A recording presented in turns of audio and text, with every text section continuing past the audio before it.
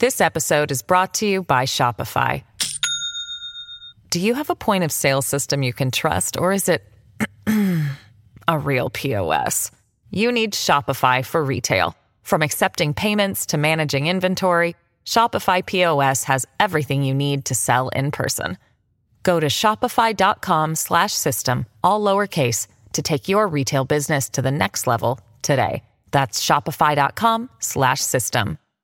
Hello, everybody. This is Marshall Poe. I'm the editor of the New Books Network. NBN listeners like to read books and buy them. So we thought we'd tell you that right now, our friends at Princeton University Press are having a remarkable site-wide sale. You can get 50% off books, including ebooks and audiobooks, with the code 50, F-I-F-T-Y, at checkout until May 31. You can save some real money on Princeton University Press books. I encourage you to go there and check it out.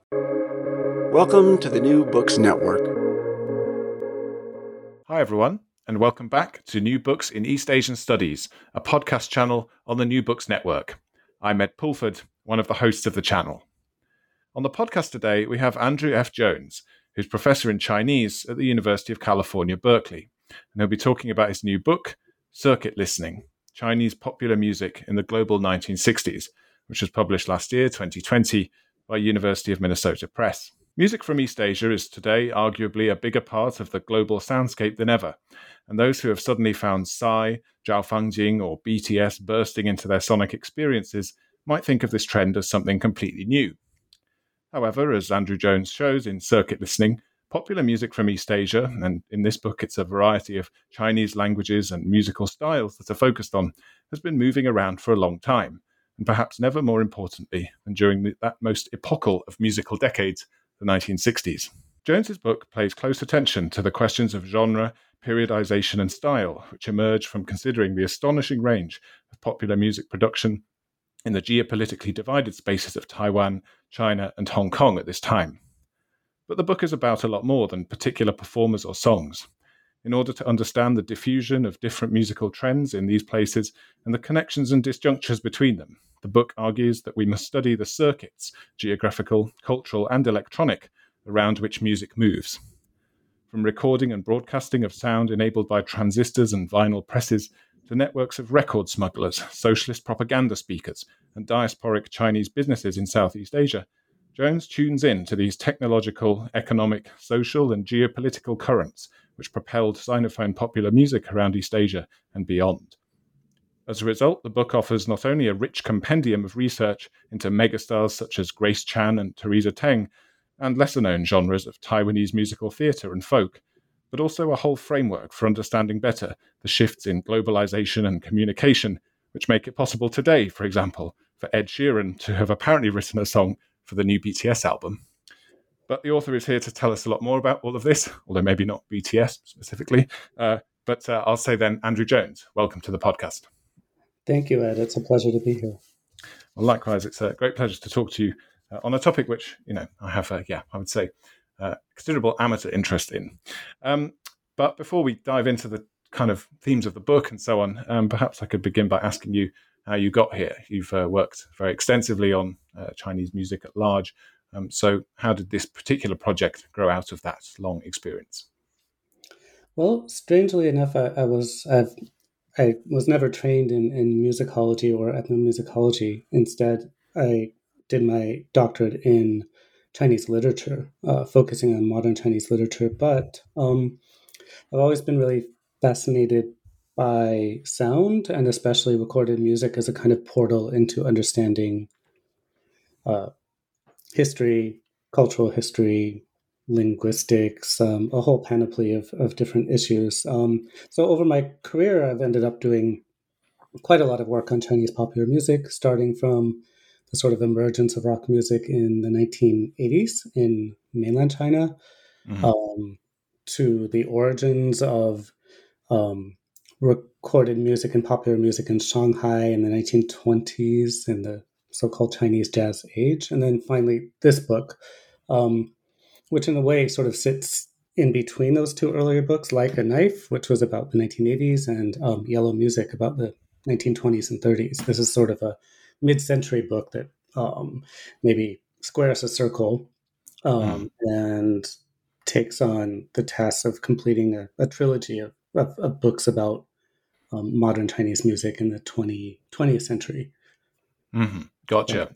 Well, I guess, I mean, and it also does something, I don't know, not to reduce the projects that you mentioned, the other two books, but it does something in some ways a good deal more complicated, because perhaps this region on which you're focusing is so much more evenly riven by sort of divides and influences, and moving in less clear directions, perhaps, than those first two books. Would you say that's the case, that this is a more challenging project than those, or is that too simplistic?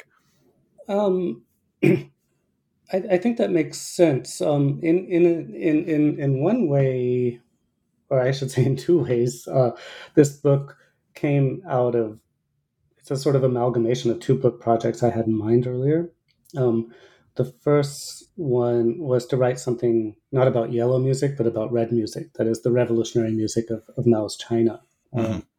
So I had that in mind, but at the same time, I'm a fairly, wide, or I don't know, promiscuous music listener. I'm fascinated by the music of the 1960s globally. And I started to notice that really across the world, in places like Brazil or Jamaica or Nigeria or Cambodia, there's this kind of upsurge of local folk musics being kind of cross hybridized with rock and roll or soul, or globally circulating new popular musics of that era. And at first I was really interested in this sort of cross pollination between music from the countryside and these new urban electrified musics in the 1960s. And it starts with all sorts of folk revivals in many different countries, not just the UK and the US, and winds up kind of producing this efflorescence of amazing new genres in the period. So not only folk rock, again in the UK or in the United States with Bob Dylan, and etc., but also in Russia and or things like High Life in Nigeria, Mm-hmm. ska, rocksteady, and reggae in Jamaica, forró or tropicalia in Brazil. So in one way, I wanted to write this book to kind of grapple with the larger question of 1960s global pop music and what happened to kind of facilitate this flowering of, to my mind and to my ears, really beautiful and fascinating sonic textures and forms of musical expression worldwide. So I suppose I'm looking at the Chinese speaking world also as a portal or a core sample of a larger global phenomena in that period. Well, you definitely weave through or weave together these different currents, and I think maybe those original two book ideas or different kind of projects very artistically here and very kind of convincingly into a whole, whilst also not, I think it's almost a bit unsatisfying when books are too neatly sealed up and kind of hard to get in, and there are plenty of things to explore here, which maybe continue to ask questions about to what extent we can speak about the 1960s as this sort of coherent period and so on. But we'll jump into those questions, I think, as we go. So I'll start. I mean, you kind of take us into that moment. I think, if someone were to say, what was some important global music from the 1960s, it's a counterintuitive entry point to take this Maoist era song, "The East is Red," as the entry point to that. But that's where the introduction begins here. So you kind of line up the sort of discussion of this song, "The East is Red," by discussing its broadcast from China's first satellite, and then draw us towards a comparison of this song with the Beatles' "All You Need Is Love." So could you tell us perhaps why that sort of what that captures about where this project went? As you say, you've given us a bit of background as to how it kind of came together, but what does "The East is Red" do for us as an entry point here? Yeah, thanks for asking that. I only kind of came up with that song and that satellite broadcast as an entry point as I was finishing up the book and writing the introduction, which comes last as you're trying to get a handle on the entirety of the book and the story it's telling.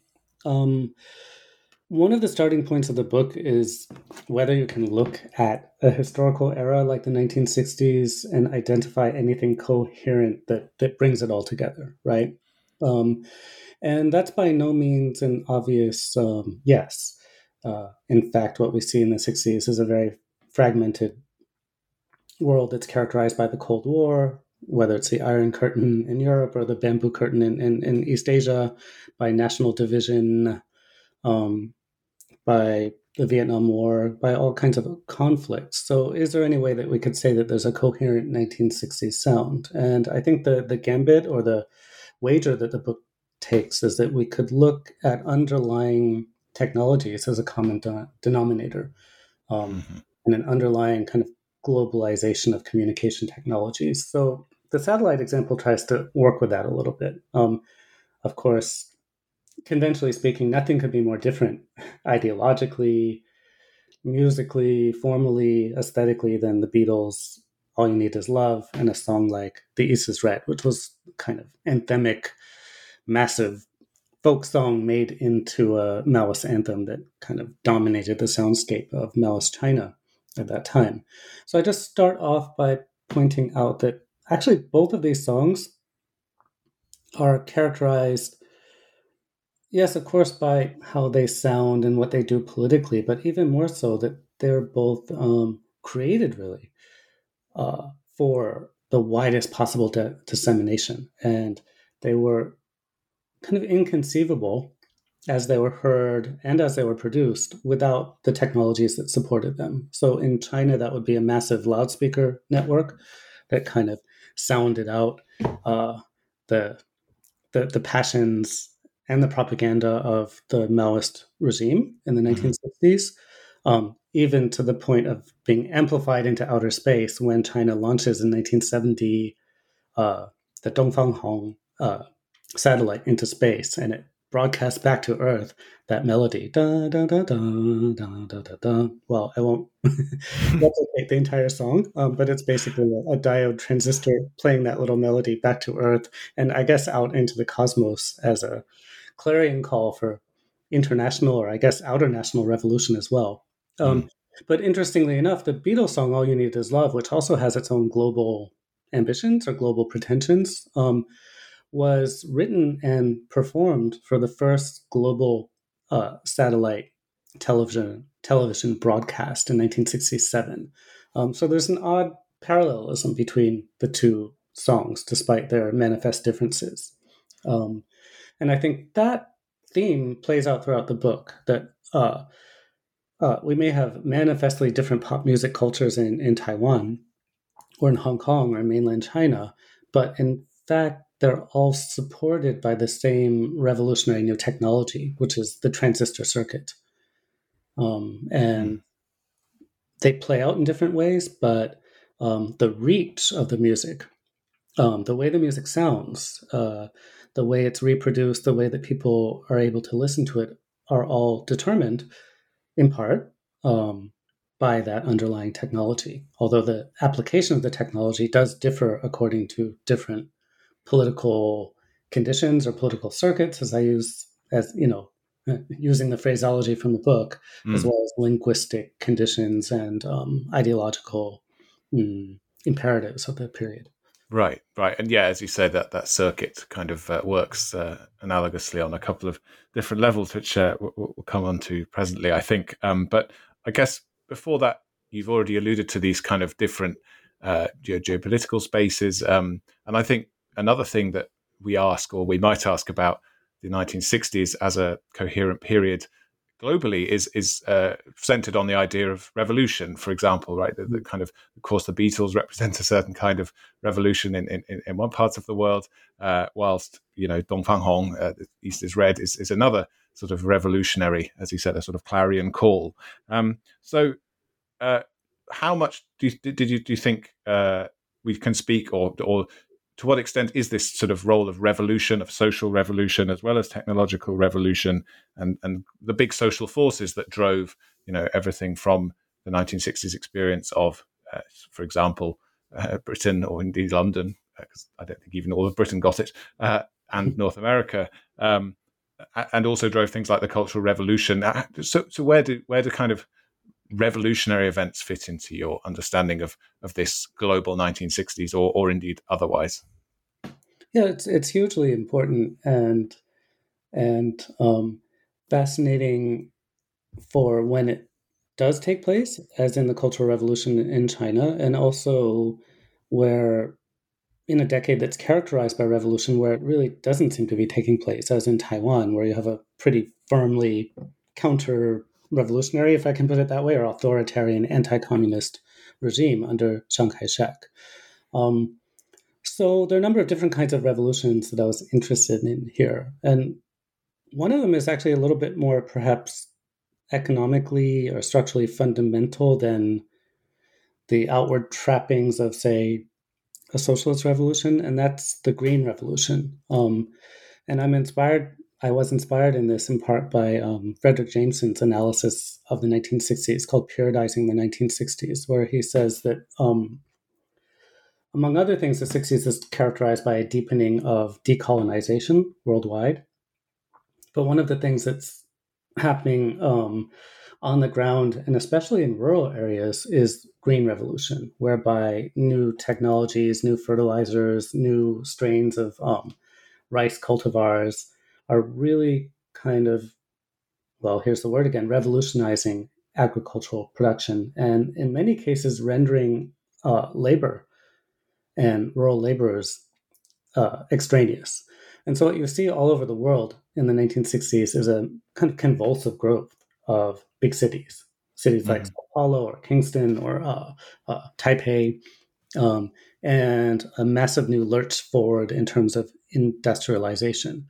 So one of the premises of the book was that I wanted to look at the 1960s not only from the metropolitan perspective of a London or a San Francisco Bay Area or Paris, but from the peripheries of southern Taiwan or what's happening in the countryside in China.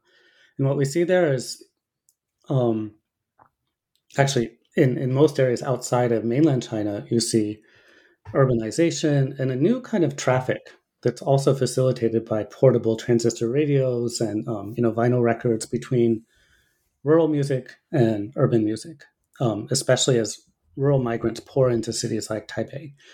So that's one revolution that I think is really important for this period. Another one is the transistor revolution. That means that places that still don't have electrical mains now have access to media, to transistor radios and to record players, because transistors are light enough and cheap enough and demand less electricity than tube electronics, which means that you can have battery-powered radios and battery-powered wired radio networks in the case of China. So that's another kind of revolution that enables new sounds to circulate much more rapidly from the countryside to the city and vice versa. And then, of course, there's the dominant fact of the socialist revolution or the ongoing Maoist revolution in China that really deeply shapes the aesthetics of music in that period and daily life in that period, and even the media system in that period, which is, again, characterized by a centralized system that then kind of, in a capillary fashion, moves out across the countryside through wired broadcasting networks that bring the voice of the party to even the remote hinterlands. So that's one kind of revolution. And then in Taiwan, as I mentioned, there's also kind of anti-communist regime that's involved in really on the front lines of the Cold War. So all of those revolutions are present, and I hope at least partly accounted for in the book. Another interesting notion that I play around with, especially in the chapter about Maoist songs, is the way that Maoist media also move not only within China, but into a global circuit of young people, for instance, Maoist revolutionaries in Paris or in Berkeley, who kind of tune into Radio Peking, who are tuned into Maoist quotation songs and other forms of Maoist media. So that particular circuit is, largely based in or produced in a sort of closed media space of the People's Republic of China, there are ways in which it is also globalized through kind of media circuits that move laterally across the world. And yeah, I mean, there's a lot you say that's very fascinating about how we might understand some of these, pithy, very catchy, but also, sort of, I don't know, haunting kind of rhythms or songs from the Maoist period, how we think of those as pop or how we might think of those as pop. It's that there are some very interesting things you say about that I hope we'll come on to. There's also, a significant part of the book dedicated specifically to Taiwan, which you've already raised, and I think as a place that sits in opposition to that Maoist kind of paradigm. Also, an awful lot to say about this broader picture. But you begin in chapter 1 with somewhere that isn't either of those places, I guess, or somewhere that sits under that still colonial kind of colonial domination and control by Britain, namely Hong Kong. So how does this location tell us something about this idea, which you've already alluded to, circulation of musical styles and genres, and your focus here is on the personage of Grace Chan in particular. So why is she significant, and how does this help us understand this notion of circuits, which you've already brought up? Right. So I think the genesis of that particular notion about circuit listening actually arose out of my grappling with Grace Chang's music. And I mean, one thing I can say about the book in general is each of the chapters really started with my encounter with an LP record or vinyl record. So in this case, I had found a Capitol Records release of Grace Chang's music that was put out in the United States as part of a kind of world music before we had the phrase world music series that Capitol Music was doing. Capitol Records, coincidentally, but I think significantly, was also the company in the US that promoted the Beatles, or created the Beatles boom in the US. So they did a Grace Chang record. I should ask you, the cover of the book, actually very beautiful and striking, has these record covers on it. Are these from your personal collection, or are these other covers that feature on the book itself?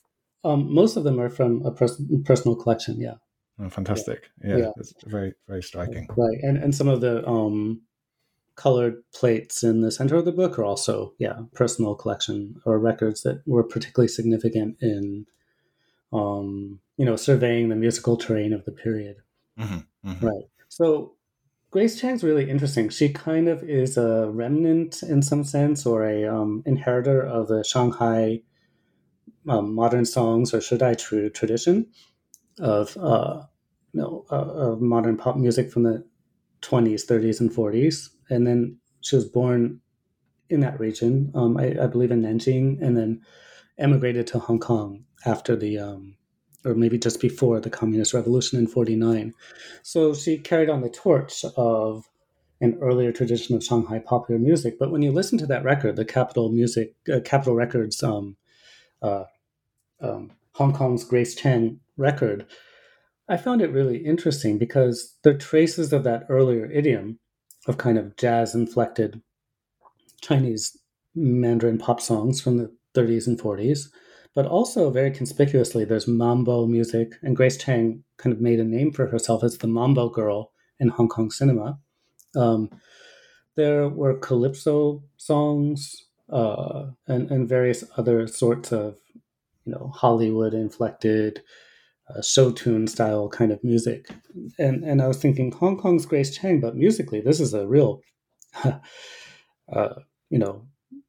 strange mix of styles and genres. And I was especially struck by the presence of mambo and calypso. So how is it that Afro-Caribbean music becomes so important to Hong Kong's Grace Chang?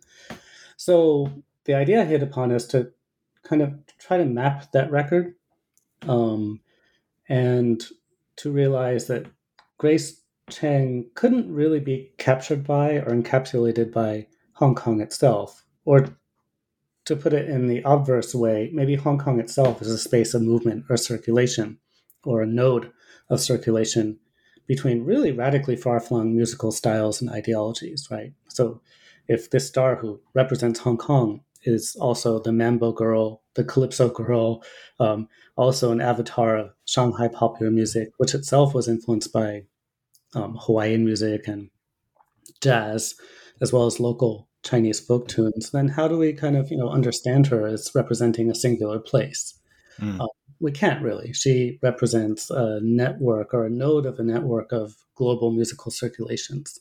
So that's kind of the one of the directions or trajectories that I was launched on by Grace Chang and her wonderful singing voice, as well as her role in Hong Kong cinema, and especially Hong Kong musical cinema at that time, which had its own network of distribution across Southeast Asia and the Chinese diaspora.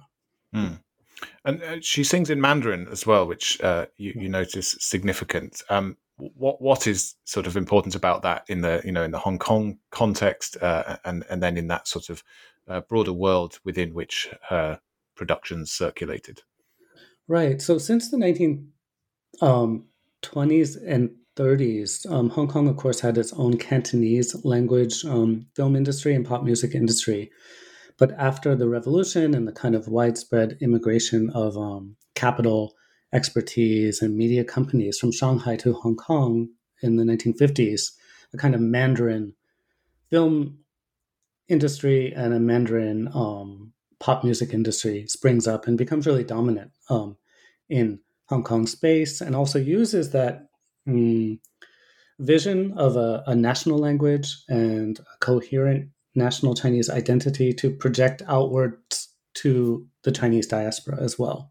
So the height of that is companies like MPNGI, which was a Singapore-based kind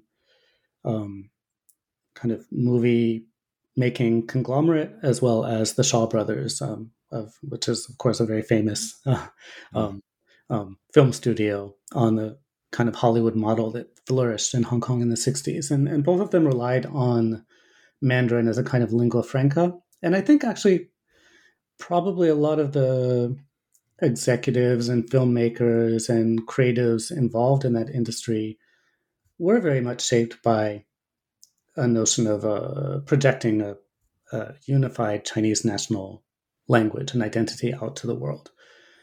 Even out into a space that was still and remains, of course, now fractured by linguistic difference, even in the so-called Sinophone world, right?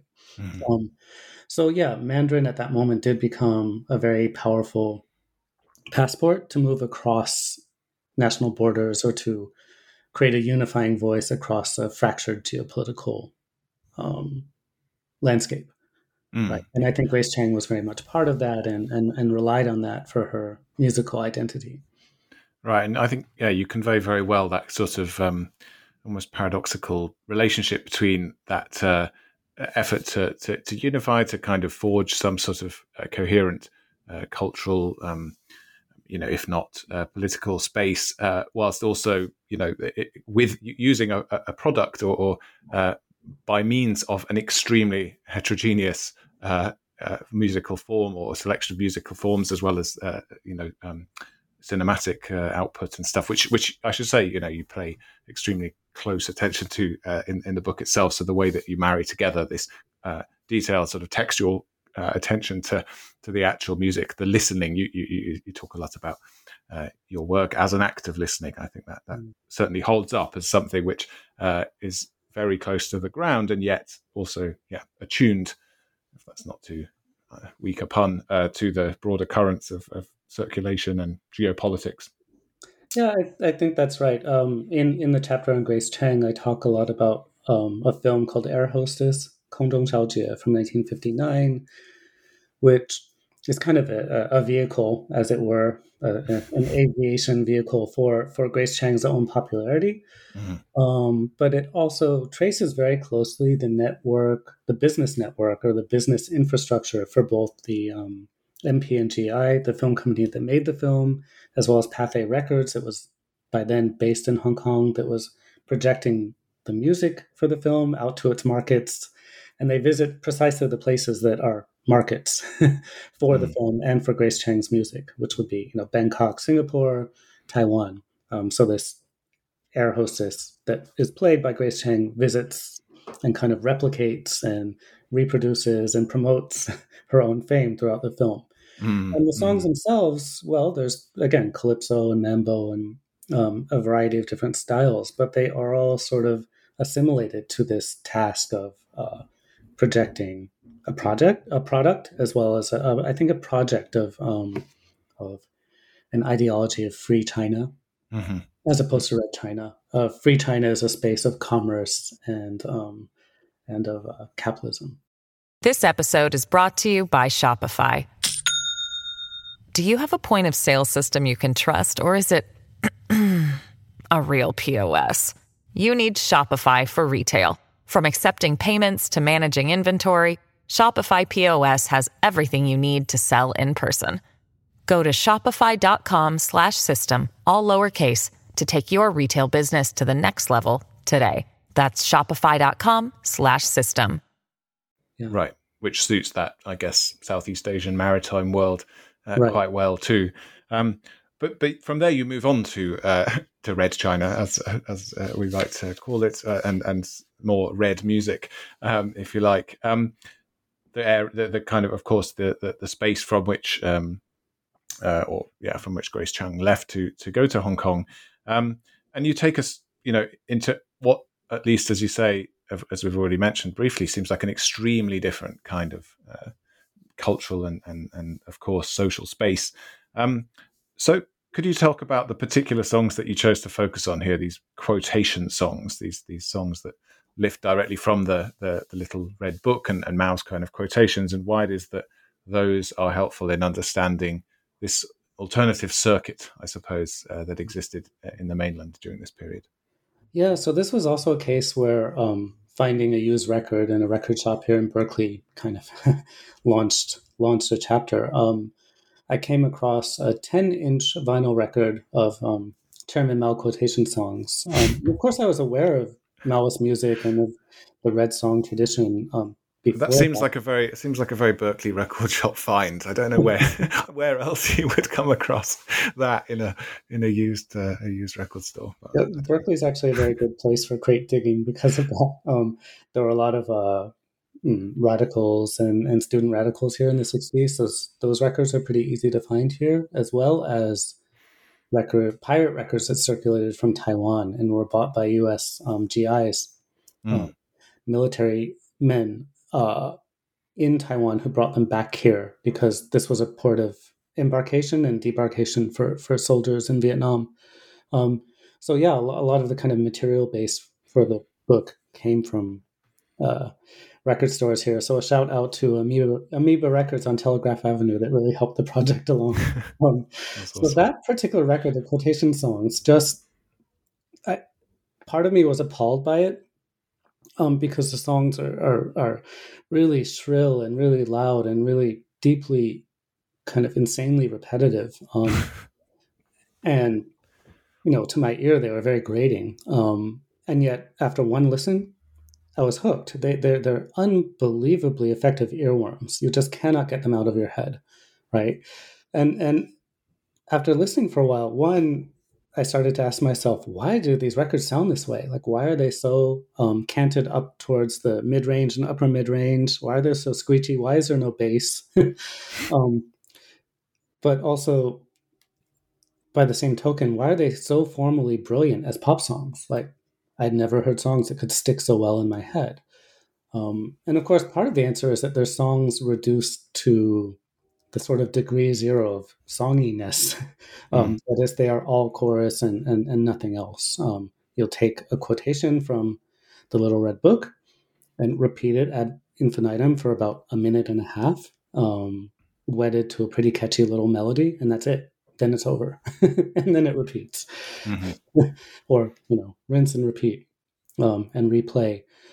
So yeah, I started to kind of do some deeper research into how these songs came about. And they were indeed part of a political campaign to promote the Little Red Book that had been begun by Lin Biao, Chairman Mao's right-hand man, and at the time the head of the PLA, to kind of set the quotations in the Little Red Book, or the quotations from Chairman Mao, to music methodically from number one, the first quotation, all the way through. But one thing that happened is that these songs really started to catch on, especially among Red Guards, and they became popular as songs to perform and re-perform with groups of friends, either with accordion accompaniment or just simply sung chorally. And between 1966 and 1969, they were really quite ubiquitous across the Chinese soundscape, in part because they're so catchy, but of course also they express the tenor and something of the political sense of emergency and of passion that were prevalent in that period. Mm-hmm. Right. So it was fascinating and interesting to also get a handle on why they sounded the way they did in recorded versions. And a lot of it had to do with the fact that they were being engineered to sound good or to travel well over the kind of outdoor, very somewhat rudimentary loudspeaker network that was part of the Chinese mediascape at that time. So those speakers really couldn't accommodate bass at all. They're quite loud. They're engineered to so that the sound could travel well, and basically that tinny or high pitched, often kind of overdriven, grainy quality of the sound actually is a kind of product of or an artifact of the media system through which it was disseminated and broadcast. So yeah, that's kind of an example, I suppose, of using listening or close listening as a way to grapple with how the media system was set up or what the technological basis of the media system was. Because those things leave their traces on the music itself. Absolutely, yeah. So we've got there's a kind of social dimension there, which weds the presence of a certain kind of music to a certain kind of, I guess, countercultural or revolutionary movement. If we're looking for a kind of parallels there with global 1960s phenomena, I suppose that marriage of these little ditties or tunes with Red Guard activity is one area, but exactly as you say, another is this technological kind of aspect to why it is that music ends up sounding like it does. And so one of the sort of, I guess, purposes of this, or one of the kind of extraordinary achievements in a way, which I think mirrors a sort of Chinese Communist Party achievement, was reaching, the Chinese peasantry probably, more deeply, more extensively than any government ever in history of China had. And by, I guess, wiring up village loudspeakers, there was a kind of level of penetration there that was quite extraordinary. But you've already mentioned that this was a kind of two-way relationship in some respects between, the countryside in this broader frame and the urbanizing spaces. So, where did the tunes? I mean, you mentioned in the introduction about Dongfang Hong, the original tune for that East is Red song is a shanbei, right? The kind of up on the North China Plain, a kind of folk song. So, where were the actual tunes for these quotation songs sourced from? Do you have much sense of that? Yeah, so that's a great question. Many of them were composed by sort of party musicians or people in the kind of upper echelons of the musical enterprise of the communist regime. But as you just brought up and implied, their basis was often in folk music. So Dongfang Hong quite famously was a sort of the product of a long evolution and long kind of upgrading or cultivation of a Shanbei folk song. And that's also the case with a lot of the quotation songs that they, as it were, quoted from earlier folk melodies, cut them down to size, made them intensely repetitive, and then married them to Chairman Mao's own words. Occasionally there were funny and interesting emendations. Apparently, the composers who were involved were enjoined, for instance, to always use high pitches for certain keywords like Communist Party. So that changed the melodies sometimes. And often they tried to adapt the melodies to the prosody of Chairman Mao's own words. So, for instance, if the quotation used chiasmus, a kind of rhetorical reversal, then the melody itself would mirror that shape in terms of its pitch distribution. It's very fun actually. That's amazing. Yeah, it's really interesting to look at the songs themselves and look at the kind of notation and how the pitches are distributed. But yeah, a lot of the material is based on folk music, and later on in 1969, when Jiang Qing, Chairman Mao's wife, sort of gained the upper hand along with the Gang of Four as part of the Gang of Four. She eventually became disillusioned with this form of music because she felt it was too kinetic. That is, it promoted dancing, and dancing for her was tantamount to the kind of swing dancing she would have known in the 1930s back in Shanghai. And she was also bothered that the music was a little bit too folksy. She, as is well known, had interests in other forms, such as ballet. Right. So in 1969, this particular genre of the quotation songs was proscribed and banned, and remained so for the rest of the Cultural Revolution period. Yeah. But I suppose, nevertheless, what it represents is still a pretty tight a marriage of kind of central priorities, or urban elite production, and the world of the peasantry, the kind of wider Chinese countryside. The formalism of that relationship is still quite tight, I think, relative to the dynamics you describe in the following 3 chapters, which take us to Taiwan, where I guess at least a different kind of chaos and flux is afoot with regard to the sort of broader Taiwan music scene. So, and I should say as well, I sense, actually from these chapters, a lot of affection and deep involvement with Taiwan, which I think I gather goes back a fair way with you, with personal relationships with the various musical figures there too. So that's also very kind of a very convincing and powerful component of this section of the book. But yes, you take us at first into this genre of Taiwanese musical cinema. And particularly a musical called Goodbye Taipei, starring an actor Wen Xia. Could you tell us about this musical and its action and its audience, and I guess relating it to these questions of, I guess, town and country, or globalization and the shifting kind of political currents too? What light that sheds on what was going on in Taiwan, sort of roughly at this period? Yeah, absolutely. So it's true that I think in some ways the heart of the book, or the core of the book, are a series of chapters on Taiwan music, for a number of reasons. I think one, since the book is very deeply concerned with transistor technology, Taiwan's a great test case. It actually became one of the world's leading manufacturers of transistorized electronics in the late 1960s. So both materially and in terms of its kind of musical culture, it reflects the themes of the book well. It's also a place that went through, as we all know, a radical economic takeoff in the 60s. It was based on rural to urban migration and rapid industrialization. So all of these convulsive changes are reflected in the music. And Wen Xia, who was one of the great stars of so-called Taiyu, or Taiwanese musical cinema, as well as pop music, is a wonderful example of all of that. He's from Tainan, southern Taiwan.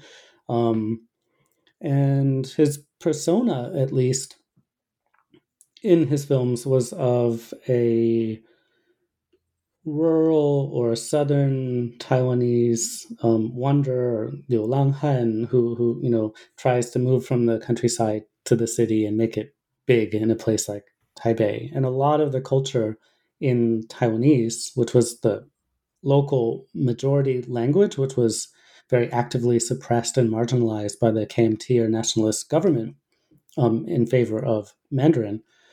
So this kind of marginalized majority culture that was represented by Wen Xia is very much kind of portrayed in this wonderful film, 再见 Taipei, or Goodbye Taipei, from 1969, which features Wen Xia and his sidekick kind of walking down a country road and walking right into Taipei, and then having a series of kind of picaresque adventures. They're all accompanied by some of Wen Sha's originals, as well as his covers of then globally circulating pop music, both from Japan as well as from the West. So you have Blue Cheers, Psychedelia, or covers of the Beatles, but also covers of really interesting gender bending Japanese pop songs from the period. And one thing that interests me about this whole milieu is that for the Taiwanese music and cinema of the period, which was really undercapitalized, these are black and white films. They often have a kind of slapstick, low budget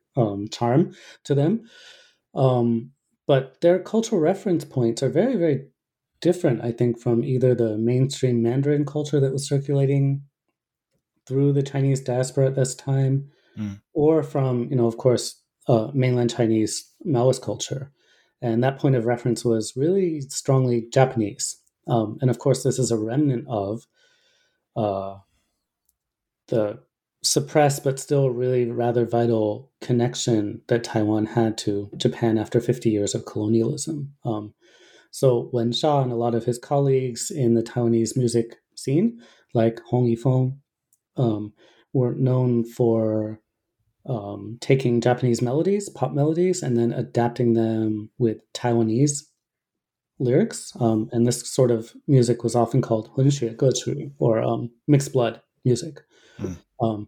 So in a way, I would say that Wen Sha, in his case, beyond the fact that the film is delightful and his music is wonderful, also helped to situate Taiwan in a very different kind of linguistic, ideological, and historical circuit. And that's part of what interested me here, that within the same historical period, even in a film that kind of quotes the Beatles or quotes Blue Cheer or quotes Otis Redding, you still have an incredibly distinctive and quite disparate cultural formation that emerges beautifully in the music.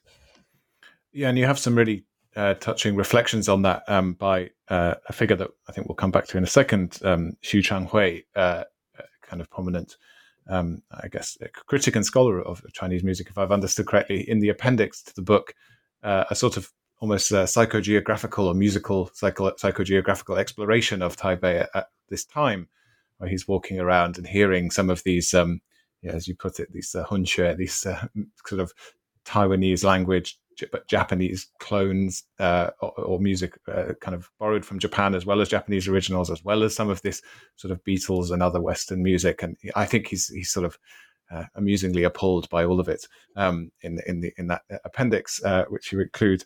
But absolutely, I think you document very well there that kind of very different sort of milieu set of influences and things that feed into the Taiwanese music scene as embodied by Wen Xia.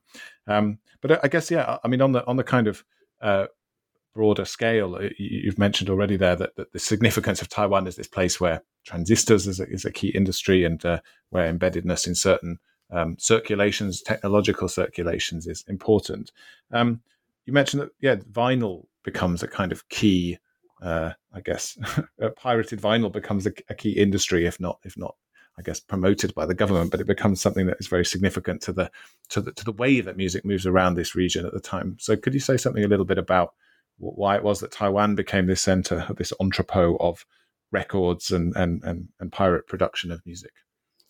Yeah, so this in some sense, I suppose in the book I framed this the pirate music industry or the vinyl industry in Taiwan as part of a military circuit.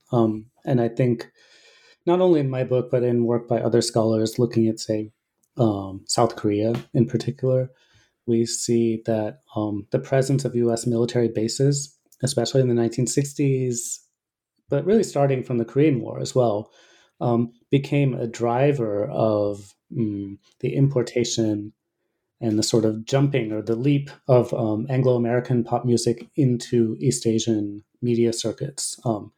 So one of the conduits for that was the U.S. Armed Forces Radio that brought the Billboard Top 40 sounds of the U.S. into East Asian airspace.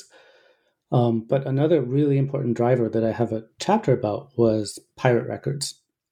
And pirate records really, and also pirate books at the time in Taiwan, were really driven by a huge declivity between, the poverty, the still pretty serious poverty of Taiwan and the wealth of the United States. So if you wanted to, say, even buy a record by Beethoven, let alone the Beatles, it would cost anywhere from 10 to 50 times as much if you got the official copy imported from the US. So what sprung up in particular in response to the very large population of US service people and administrators and military men in Taiwan was local pressings of, imported records that were then sold around the military bases.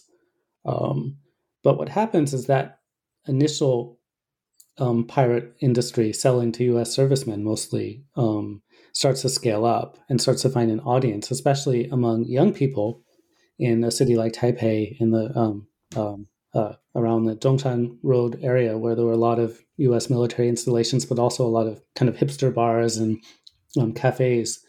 It becomes a kind of a subculture whereby young people get turned on to what's called 热门音乐 or hit music or hot music, however you want to translate it, through these pirate records.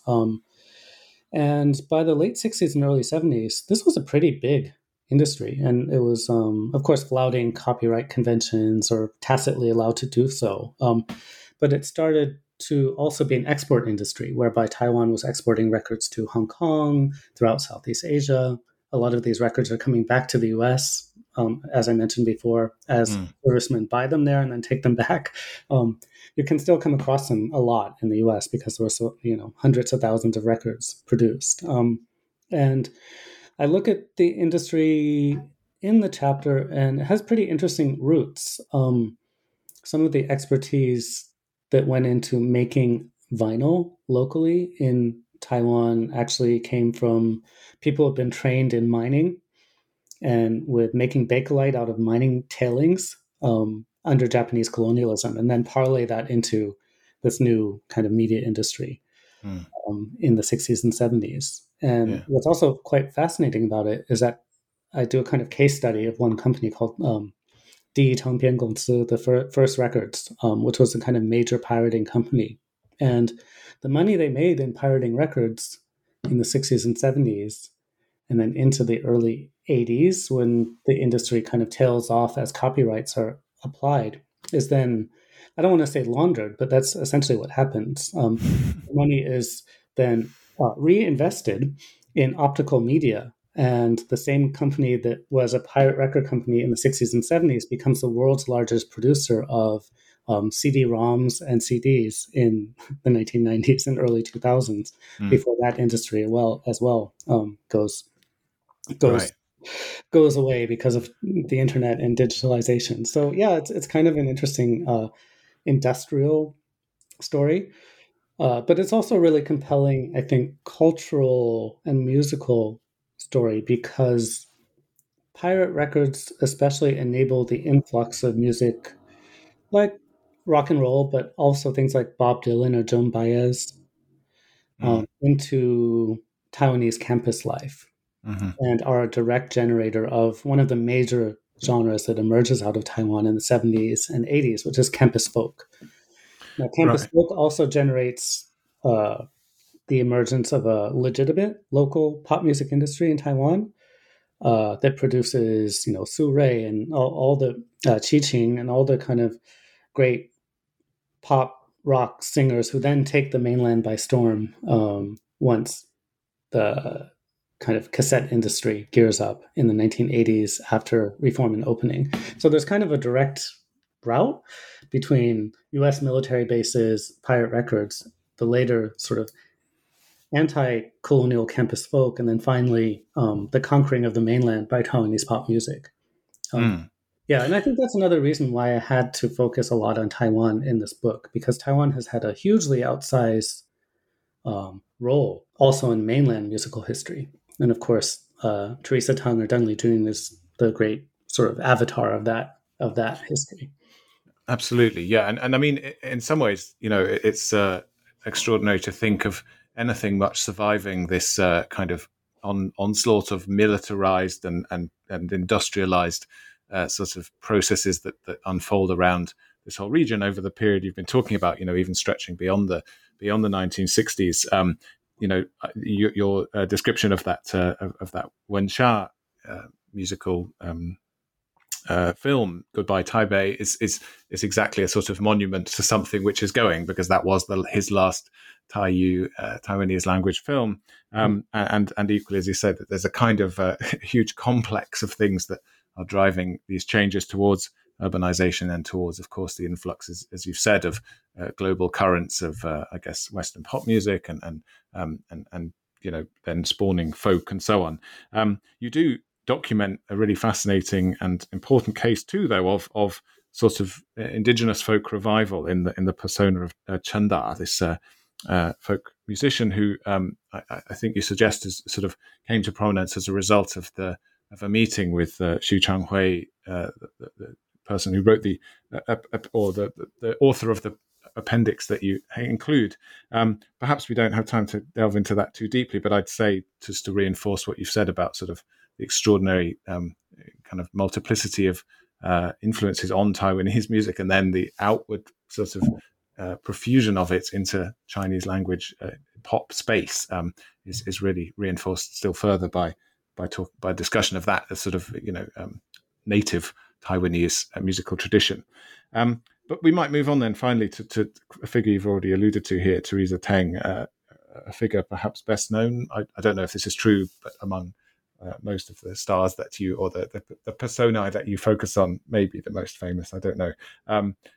What does her kind of emergence at exactly this period you've just mentioned there, when the sort of airwaves are opened and Taiwanese music can sort of cross the straits and land in what we've already suggested is a very different sort of musical, technological, and of course geopolitical realm. What does that sort of process tell us about PRC and Taiwanese music and this broader question of connections across this era? Right. So Teresa Teng, or in Chinese Deng Lijun, really is a pivotal figure, and I think she is very much the best known or most iconic figure that the book tries to understand in a new light. And in some ways, her emergence in the late 1960s does have a dialectical and quite melancholy relationship with people like Wen Sha or Chen Da, the great Taiwanese folk troubadour. Because as her star rises, it's rising through the kind of expansion of the television industry and of consumer electronics in Taiwan. And that rise of color TV and Mandarin language media really puts paid to and ends the career of Wen Sha in that period. So Taiyu cinema is basically destroyed by the rise of television in the early 70s, and a really distinctive local folk musician like Chen Da just doesn't really travel across the gating mechanism that's created by TV and modern media. But at the same time, you have a new ascendant Mandarin pop music that's really represented by Deng Lijun and her Mandarin songs. So in the context of Taiwan, she represents a new mobility and a new kind of Mandarin elite in the popular culture space. What's really distinctive about her story, of course, is she's also the figure who brings Mandarin pop music in the Shanghai tradition or the pre-revolutionary tradition back into mainland China. And as is well known, this happens really not only because of her personal magnetism or her skills as a performer, but really because of a changing media landscape. So I analyze her and her music not so much in terms of her persona, but in terms of her status as a domestic appliance. That is, once people get personal domestic access to cassette radio players and in their homes, the entire status and situation of listening changes radically. And with that comes cassettes of her music coming from Hong Kong and Taiwan. And with that comes a new kind of attention to the voice, and especially to her female voice, and to a different kind of soundscape that wasn't really available in the era of communal loudspeaker listening that we alluded to earlier in the conversation. Mm-hmm. So she, as a kind of media effect, she really transforms listening and transforms the soundscape, private soundscapes of ordinary Chinese citizens starting in the 1970s. First through what's called Ting Di Tai, or listening to enemy radio, and then through the kind of cassette revolution that brings a certain new agency of listening to mainland Chinese music fans. And so the last chapter in the book kind of traces another interesting dialectic, because Deng Lijun was from a KMT military family, and she was often called upon as a voice of Taiwan or Republic of China propaganda. In fact, on at least 2 occasions, she went to Jinmen, the island of Jinmen, and broadcast on these like high volume military loudspeaker installations across the straits to the Fujian coast. But what I argue is that those kinds of military networks, fixed military networks, were really feeble compared to the more capillary, more thoroughgoing transformation of the media environment that was created by cassettes and cassette players as they, become widespread and easily available in China. And it's really through that medium that her voice actually travels, not only across the 6 miles between Jinmen and the coast, the Xiamen coast in Fujian, but deep, deep, deep into the Chinese countryside and widely disseminated through Chinese cities. And that really takes place in the late 70s and early 80s. And then opens up, again, the mainland Chinese market to what were called in China, Gangtai Gechu, or Hong Kong and Taiwan pop.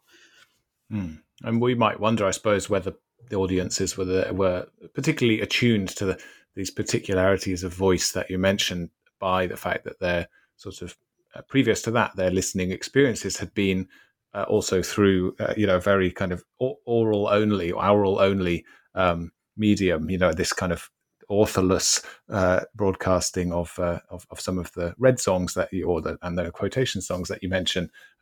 You mentioned that for her early sort of career in China, if you call it a career, but her appearance in China was as a voice, not as a. People didn't know what she looked like; they only heard but not seen. Right, exactly. Yeah. Exactly. This really fascinates me that there was a kind of spectral quality to her voice in China, especially at first, when people really would tune in surreptitiously to listen to her voice. And what we find in accounts of that early and intense, close listening to her voice, in private, with the curtains drawn and often with the sound very low, so that you had to kind of put your ear next to the radio or maybe use an earpiece to listen because it was still forbidden to do so. We actually hear a really intense attention to timbre, to the tonal quality of her voice, and it stands in such powerful contrast to the kinds of timbres and the kind of tonal qualities that were prevalent in revolutionary music. And I think that's an interesting part of the story is the way the situation of listening kind of spurs people to close listening and a very kind of emotionally effusive kind of listening in that transition between media regimes. Right. And it's for that reason that I think for all that people wouldn't necessarily want to be called an appliance or an acoustic effect, as you put it in the book, I think it makes that way of understanding the figure of Theresa Teng or Deng Lijun very persuasive because of exactly the background you trace, and I think adds to this convincing portrayal of this era as one which, wherein it is as important to consider the kind of the connections, the coherence, as well as the disjunctures and declivities, all of which you've documented extremely well here. But Andrew, we've had a good chat here, and I have to say there's plenty more in the book that we haven't covered. So, of course, I'd urge listeners to get out and get hold of a copy in order to delve deeper into all of these topics. But before we close up completely, I'd ask you where your kind of ears or any other, I guess, senses have taken you, and what your next projects have been after this book. Well, currently it seems that I've stumbled into perhaps writing a new book about Jamaican popular music that relies perhaps in part on the methodologies or the trains of thought that I developed in circuit listening. So I've already written a couple essays about the development of reggae. And part of the point of entry, which may interest listeners to this podcast, is the really quite remarkable role that Hakka Chinese migrants to Jamaica played in the production and even the aesthetic development of that, really powerful Afro-Jamaican musical form. So that's one project I'm working on musically. And beyond that, well, I just continue to write about modern Chinese literary topics and work on literary translations of some of my favorite Chinese stylists. Fantastic. Well, I think we'll look forward to tuning in, indeed, to those other future projects. And I think if there's one thing you've shown here, it's that it's hard to understand any of these musical sort of trajectories or histories in isolation. So certainly people, I think, should be interested in reaching out to Jamaica and beyond. Thank you very much, Andrew, though. It's been wonderful talking to you today, and I'm really grateful for you appearing on the show. Thank you so much. It was a pleasure. Listeners, thank you too, as ever, for listening to New Books in East Asian Studies. It's a podcast on the New Books Network, and it will be back with you again very soon. Goodbye.